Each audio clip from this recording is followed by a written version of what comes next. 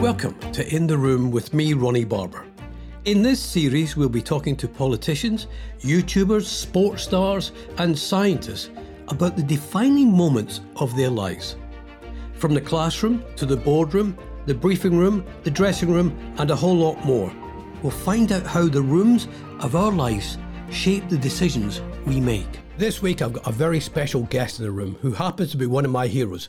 Doddie Weir is a former Scottish rugby union player who made 61 international appearances for his country. Since retiring, Doddie has been diagnosed with motor neuron disease and has taken the fight to MND just as he did in his playing career. We'll hear how horse riding played an unlikely part in his development as a rugby player. When you're on your horse, you're out of position in the air. The horse kicks you up in the air a little bit. You got to try and get back in the saddle, and I think that helped me quite a lot with the line-up. How he found out about his MND because of a Google search. And maybe 3 months down the line, thought, I'll just have a wee play to see what it was or is. And it came up with the dreaded, you've got MND, and it was all dashed. And how the launch of his charity almost went very wrong. And Gregor Townsend, the Scotland coach, came to me and said, what are you boys doing? He said, I would not pass the ball because one of you will probably drop it. The first room I took Doddie into was the changing room at Newcastle Falcons, where he signed his first professional contract.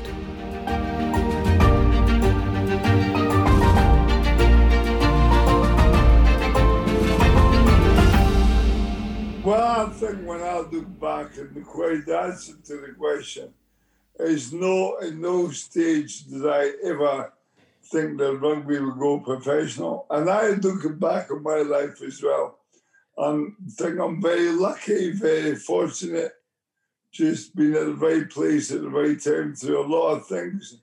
And Newcastle was certainly one of them because I played rugby for the most amazing rugby club at Melrose. Enjoyed my time there with some great boys as well. Jim Telfer was coaching. I think that helped me play for Scotland a little bit. And with that, thoroughly enjoyed that era as well. And so I maybe kicked all that off in 1990. Then all of a sudden, rugby went professional, which was kind of bolt out the blue, one could say. And again, that happened about 95, 6-ish. And out of the blue, a person called Rob Andrew came on the phone. Would like you to come down to Newcastle. Ah, right, yeah. You're not Rob Andrew. What are you doing phoning me? This is not true. And it was true. So my wee mate Gary Armstrong and I, we were invited to go down. And the rest was sort of history because we loved it. We loved what we were saying. We loved the teammates. It was such a nice area with great ambition with Sir John Hall behind the scenes. So all in all, we kind of signed there and never really had looked back because we got the opportunity to make a living on a sport we thoroughly enjoyed.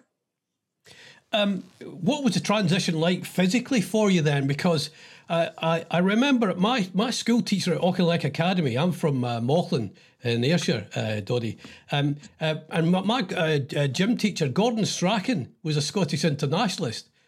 And he used to go away on a Wednesday to get ready for the international on the Saturday. There was never this long 2 weeks or whatever. The preparation was just literally turn up, learn the drills and play the game. But that transition from becoming an amateur and a top-class amateur to a top-class professional, was that a big leap for you, training-wise?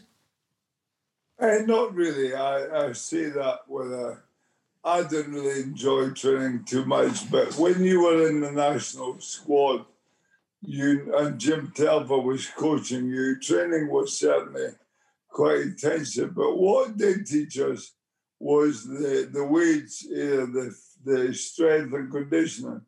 That I thought I was reasonably strong, so I'd be doing weights in the local gym at home.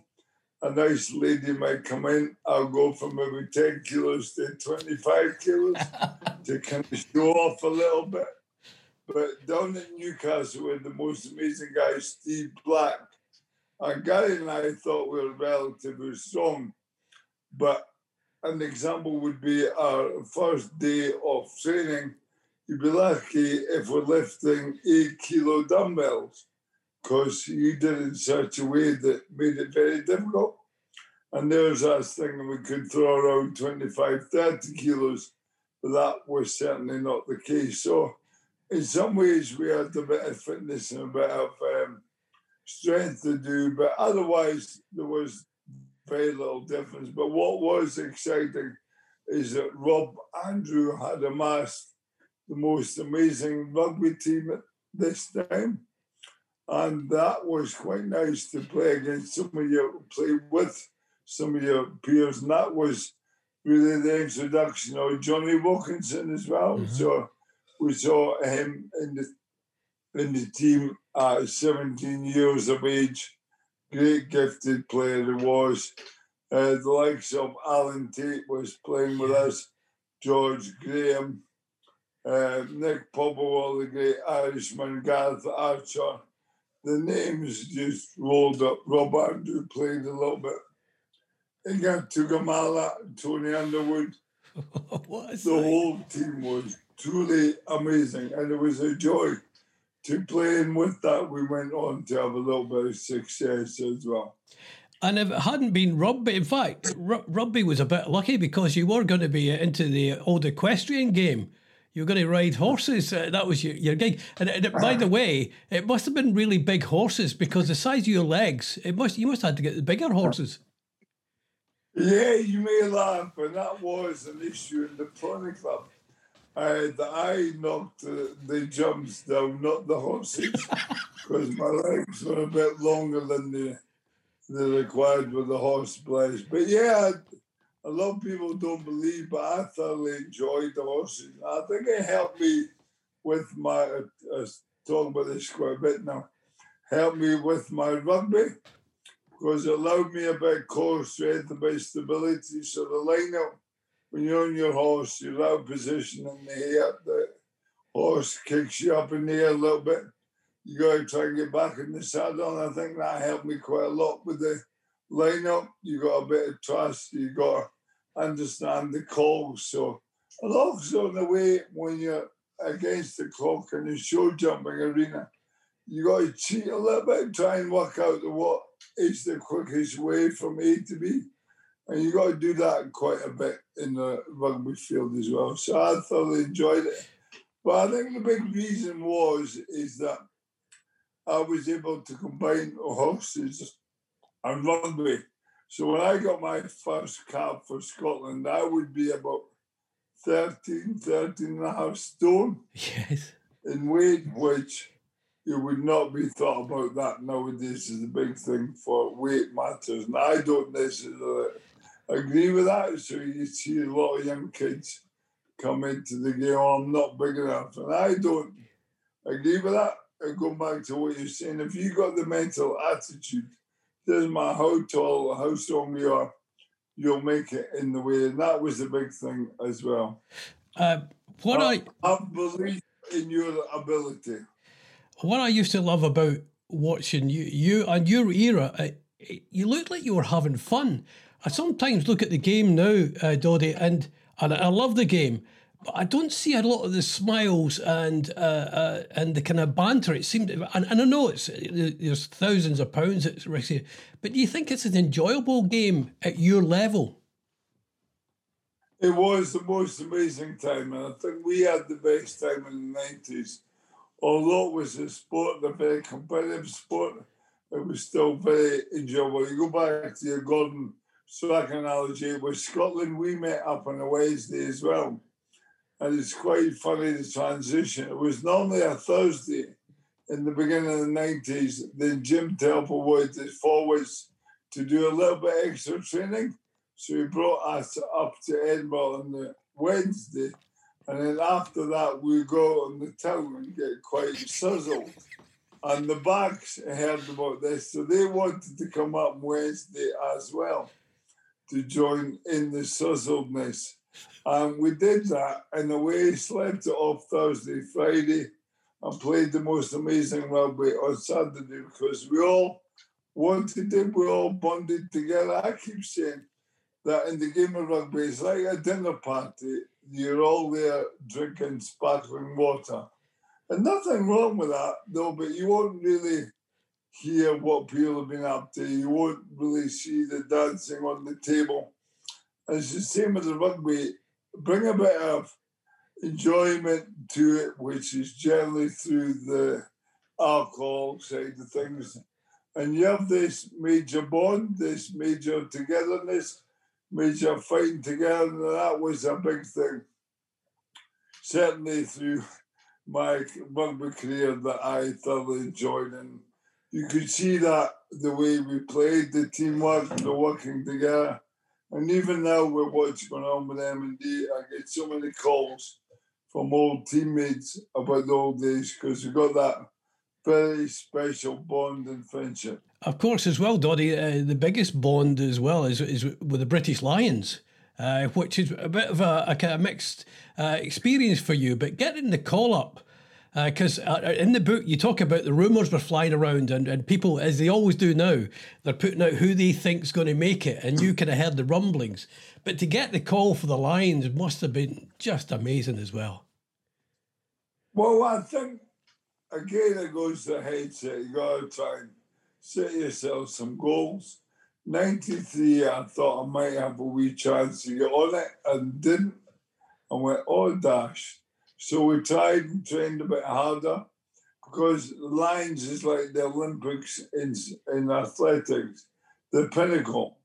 It's great to get there, but I must admit, the question was a while ago, would you prefer to play for the Lions or your country? And to me, all day long, it would be Scotland that I would prefer to pull the jersey on. But yeah, when you're talked about, it's only when you got the official letter through the post, you know that you're heading to South Africa. And that was quite a major point in my rugby, albeit just my luck. I got injured and had to come back a little bit early. But that helped me plan my wedding to my lovely lady, Kathy. Yeah. So we got married on the return.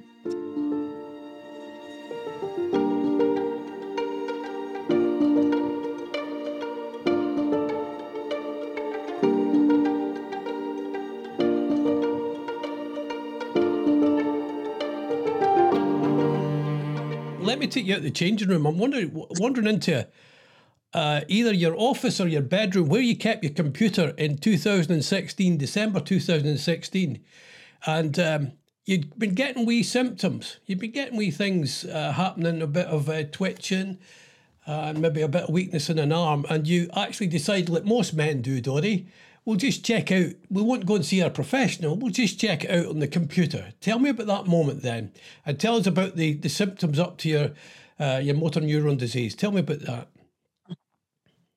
Yeah, it was quite a bizarre moment, but the symptoms leading up to that, my left hand lost a little bit of weakness. So when I would try to pass a rugby ball and catch it or do things like that, it didn't have the strength. Couldn't really throw stones or anything or a ball. And I thought, all right, what I'm doing? Well, I remember catching my hand in a door on the farm, thinking, ouch, that can hurt. Thought I might have broken a little bone in it, but it never seemed to heal. And got a bit of twitching of the skin. And maybe 3 months down the line, thought, oh, I'll just have a wee play to see what it was or is. And it came up with the dreaded, you got M&D, and it was, oh, dash. But I didn't really know, although I knew about it due to, again, the rugby with Hughes van der Westhuizen, the great number 9 for South Africa. And Ewan McDonald, I met them prior at Murrayfield on occasion, and we did the odd do for Hughes when he was here. So I knew of that, but didn't know what it was all about. So yeah, when I Googled it, it was a bit of a worry and a bit of a kind of very difficult learning. But again, attitude-wise, we got the M&D, we have to just deal with it. So there's not a lot I can do with it. There's no reason for me getting it. So there's no guilty feeling in the way. Just say you get lung cancer and you do 60 cigarettes a day, then there's a kind of feeling, well, you've not helped yourself in that situation. But with MND, there's no rhyme or reason why people get it yet, but there's no research into why, where, and when. So with that, you don't feel any guilt. You've just got the attitude to go, right, let's go and double check. Let's hope we've not got it. And if we have, we'll just deal with it. And that's been an attitude really I've had through my life. Probably helped with the rugby, mind you, and the business. If there's a problem, there needs to be a solution somewhere as well. So that's where it wasn't a great day. No, and the other thing is, well, there was two things that came out. The nurse that wanted to do your lumbar puncture, and that was going to be her first one, and you asked for somebody else to come and do it. But also, and it came out in the book at me really big, Doddy, was the fact that the doctor said, well, and it's kind of matter-of-factness to you. Well, in a year's time, you probably won't be walking. And it's a great person that can just take that on and go, right, okay, well, that's the case. I'm going to stuck in. It must have been a real time of trauma. And I know you took a while to tell the boys and the family and to come out about it as well. But that must have been a really tough time with that going on in your head about you, how your condition was going to deteriorate. Yeah, it was, because I think Cathy and I, the good lady, didn't know all the facts. But I do believe the rugby and just life experience taught me something else. Because I was always through my rugby, maybe looking on at the next game to think, oh, if I'm in it, probably expecting bad news. So I'll probably drop for the next game. If I am, then I've got it in my mind that I will be. If I've been selected for the next game, then all good and well. And yeah, let's go on. So when we went through the test, I must admit, the lumbar puncture was a bad one. As your good lady will probably know, it was quite painful. And so with the rugby, I think my spinal area was a bit harder and bigger than normal people. So I had to get about 10 times the local anaesthetic, and wasn't really willing to share the experience with some lovely person for the first time. But that went well. Again, that was one of the tests. But when we got officially told, I knew in my head that I had MND. So when the professor mentioned to me, who's been very supportive, I kind of knew that. I said, right, let's go on with this. My good lady had the opposite attitude, thinking all the way along, I hope this is not going to be the news that I want. So when we got told, she, bless her, was a bit upset. And I right, okay, what's the story? And that was the biggest thing, I have to admit, is not knowing, going into unknowing. So not knowing much about it, thinking there's going to be a few things that will be able to help me. I'm very disappointed and frustrated to say there was no sort of pill help, no real list of preventions or stoppage or slow down.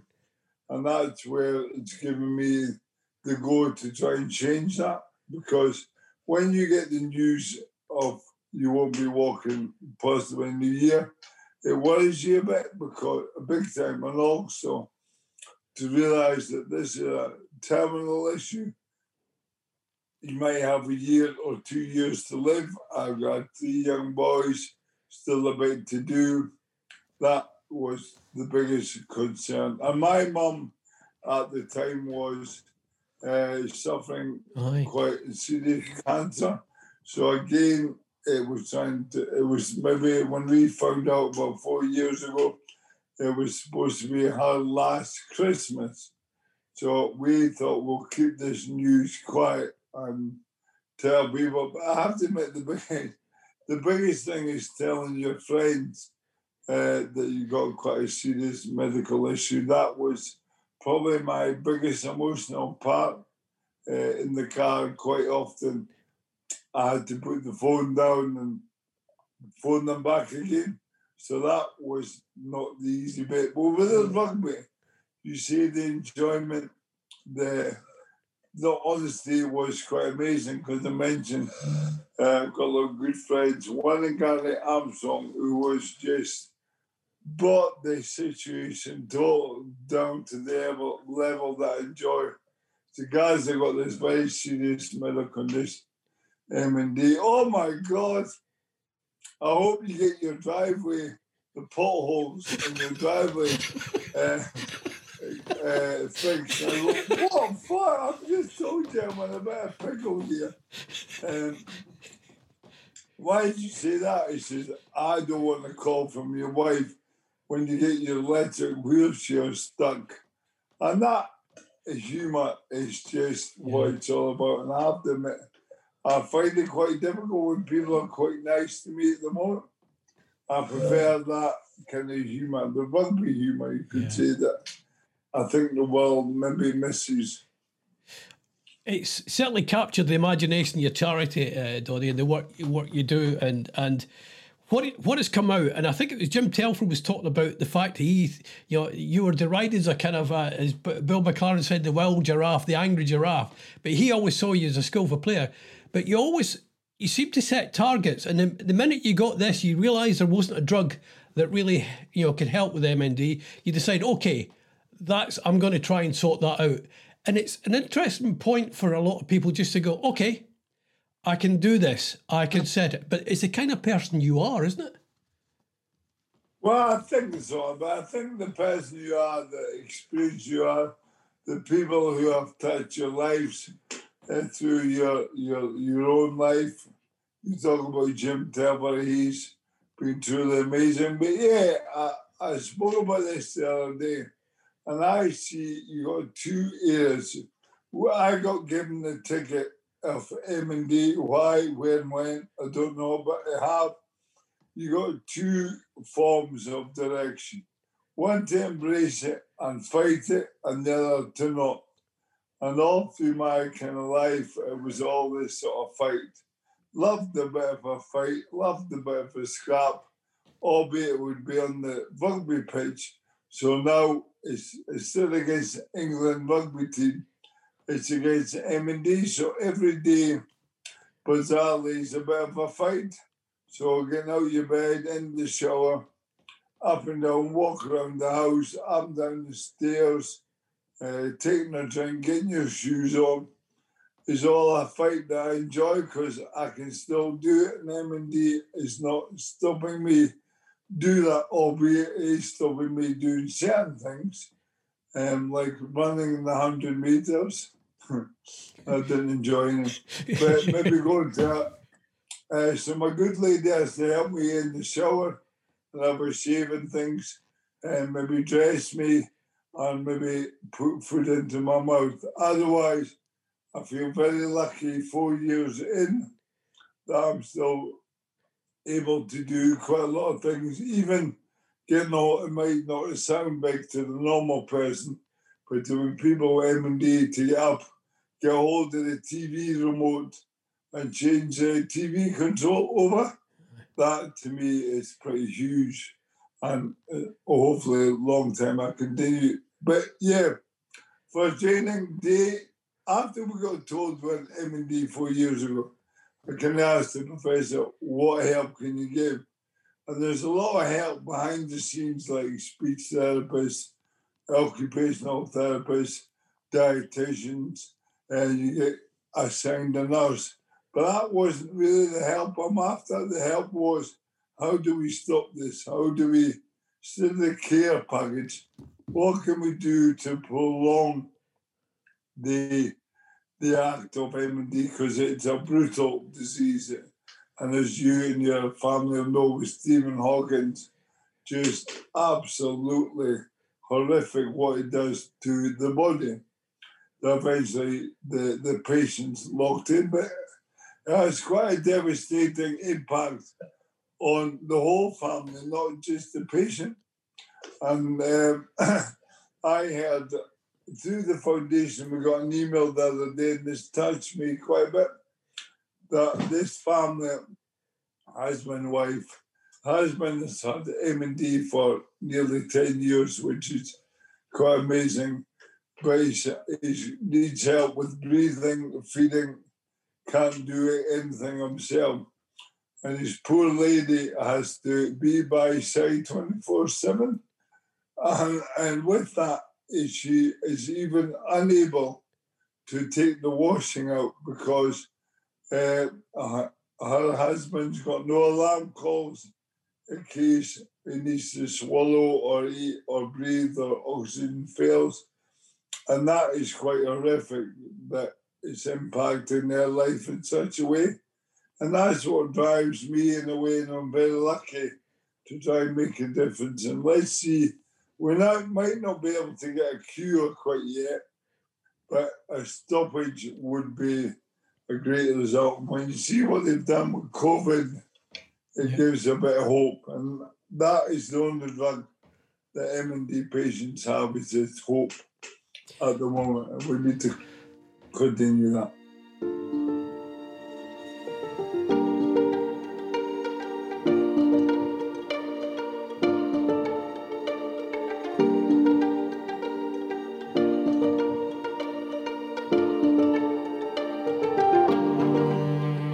Doddy, I'm going to take you into, and this is a bit self-indulgent. This is my my viewing room. You and I are sitting in a really posh house somewhere, and it's a viewing room, and I'm looking at some great pictures of you.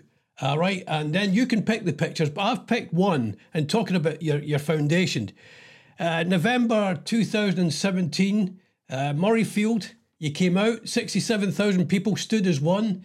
You and the boys coming out. And I don't think there was a dry eye in the house, but it was such a poignant moment. But it was such a great moment of recognition within the rugby community, which you talked about.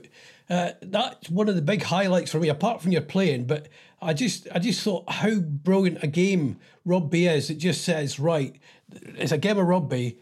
This is more important. Well, yeah.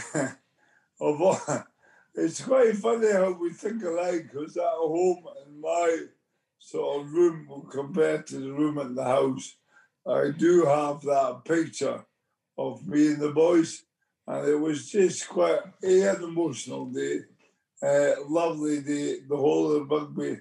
But just before that, which made it quite poignant, that we went with the kids to New Zealand to over the lines. Because again, when you get told you got M&D, you just don't know how long you got to live for. And there was one thing I kind of promised the kids that I would take them on lives tour. And the thought was to go to South Africa, which would have been 5 years further down the line. And I didn't really think I would get that, because you just don't know what's around the corner. So we went there with the most amazing time, and I would recommend people to go and support the Lions. So when we came back in about July, the Scottish Rugby Union said, would I like to carry the match ball up? And that was really the launch of the foundation, the awareness, and what a platform it was. It was a great day for the kids, for myself, a great experience. It was quite funny as well. I always think a bit beyond what the normal, maybe think I like to be quite organised. So when I had a couple of thoughts, right, how are we going to do this? Should we all walk out to the centre line? Should we pass the ball to each other, kick it to each other? What should we do? And Gregor Townsend, the Scotland coach, came to me and said, what are you boys doing? He said, I would not pass the ball because one of you will probably drop it and you'll never live it down. I thought, Gregor, great advice. So that's why I carried the ball out. And in doing that, it gets quite emotional when I talk about it, because again, I had a wee thought in the back of my mind, right, I'm going to take all the boys to the centre line. I said, no, in future life, I'm probably going to leave the kids. So with that, I'll go to the 22. I'll leave them there. I'll walk onto the centre. And again, it was a lovely occasion that I love him, but I don't know. But John Bartley, the captain, came over, wished me the best. Kieran Reid, the New Zealand captain, came over. And Bowden Barrett, the young stand-up for New Zealand, came over. And I thought, that's quite nice. A young boy coming over to wish me all the best. And he, give me the ball, mate. I want to start the game. I went, okay. So you go from quite emotional here to, right, Gary, back to down to the crowd again. And with that, I picked the kids up on the way back and went in. And Scotland produced a great performance. But yeah, the SRU were truly amazing on that day and started up the winners. And it's just been unbelievable where we've gone. What game, Doddy, are we watching? What do you want to watch yourself playing in? What game do you think that this is really me? This was me at the top end of things, and I was the champion of the world. Well, probably one of the games that I was playing for the Agrics, Edinburgh Agrics against Auchinleck. No, on a serious note, I never liked to watch me play in the game. I've had some great experiences playing all through the 90s, invitational games, going to Hong Kong with a Quality Street gang, with Scotland, with the Lions, World Cups. I've just been so lucky. And to pick one game is very tricky. Probably my first game would be the one I don't remember most, but remember most for the occasion because it just went so quick. The memories, the adrenaline was pumping. First I met Princess Anne, and the whole occasion. The 10th of November 1990, where it all sort of started, that was quite an amazing day that, and look back quite fondly. But as you mentioned at the start of the programme, every game's been a joy. I thoroughly enjoyed it. And when you get your first cap, and nowadays you basically, in a nice way, drink till you're sick. And now it's not quite like that. I think a couple of years ago, the boys, 3 or 4 boys got the first cap, and they were allowed to go back to the hotel to watch Strictly Come Dancing or something. So times have changed without a shadow of a doubt, and I don't think I would enjoy the game because I feel it's over-analysed. Yeah. You're told that how often you sleep, what you eat, how far you run, your weights, and one thing and another. With us, it was great because the GPS systems on the shirts now, so you get analysed how fast. You would have done all right, though. You would have done all right with the GPS. Because you come. Well, I would have done because I would have put my GPS system on Gary Armstrong's shirt, and then it would be ideal that way. I would have found a way around about it. Oh. In the old days, it was fantastic. Just go out and play. Well, the best structure, but I just thoroughly enjoyed it. Good fun on and off the field. You played with some great players. Who finally, Doddy, who was the player you really didn't relish playing against? Certainly in the line-out now, because you were a line-out specialist. That was before you were allowed to be picked up, by the way. You could jump. But who was there a player you really kind of didn't relish meeting? Well, no, I didn't. You always want to try and better your opposition. But one certain individual got the better of me more than I got the better of him. And it was John Eales from Australia. He was just an amazing boy. His athleticism, his skill level were quite impressive. He was the only one that I think I let myself down against, and every time I played him, I probably got dropped because I was dreadful and he was very good. But otherwise, no, it was great to put your likes against Martin Johnson, Wade Dooley, Paul Ackford, Jeremy Davidson, and a lot of the greats of the game. It was a good time, no doubt about it. And when you talk about rooms, it certainly educated me in a way to where I am at the moment with the rugby in old days. Be nice costs nothing. Be respectful. You see a change in the pattern, I think, of people who expect to be at the top without earning the armbands. So I think in Newcastle at the end, we'll go back to there. There was like an apprenticeship you had to earn. So with that, even with Johnny Wilkinson, he would come in the door, sneak on the left, and that would be my area of changing. Oh, you, Johnny, what are you doing? Move on. So he moved next door to me, and it was Marius Hunter and Gary. Eventually, poor Johnny would have to go around the whole changing room and change on the floor for the first week. And then somebody would say, right, come on, young one. And that was your apprenticeship, and everyone really did that. And the same in Scotland, in a way that I would be sharing, say, with little scrum half like Gary or Brian Redpath.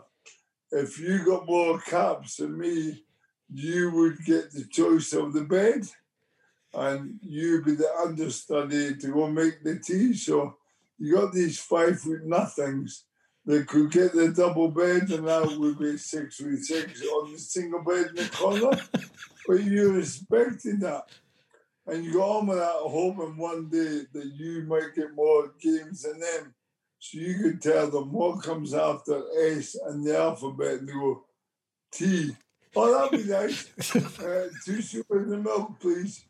And but on the Newcastle, you got the new age players who come in on, and I would say the same. What are you doing changing there?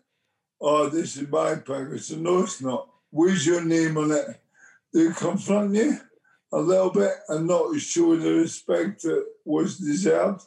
And that, to me, tainted it a little bit with the boys that came to the academy.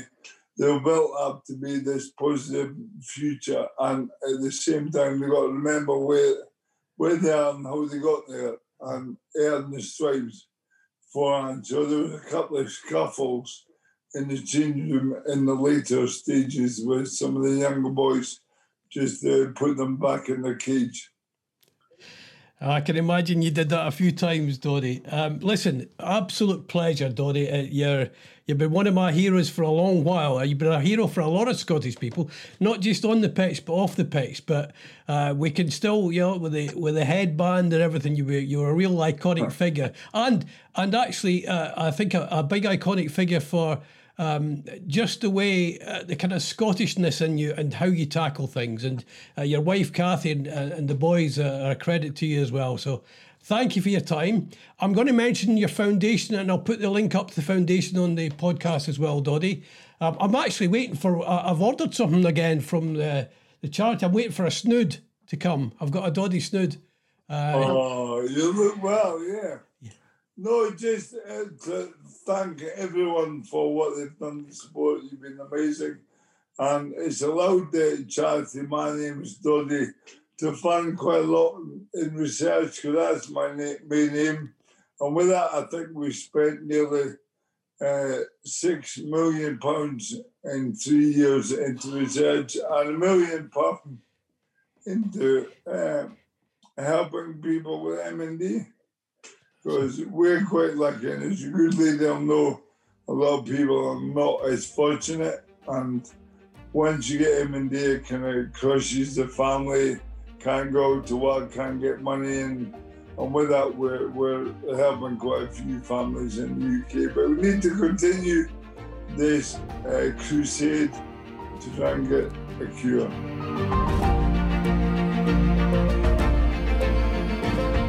A massive thank you to Doddie Weir. Next week, I'll be speaking to Professor Dame Elizabeth Anionwu, the nursing pioneer whose work on sickle cell disease has helped thousands upon thousands of people lead better lives. If COVID-19 hasn't been a wretched wake-up call for the National Health Service to really properly value all its NHS staff, that's what we're wanting, is respect. See you next time in the room.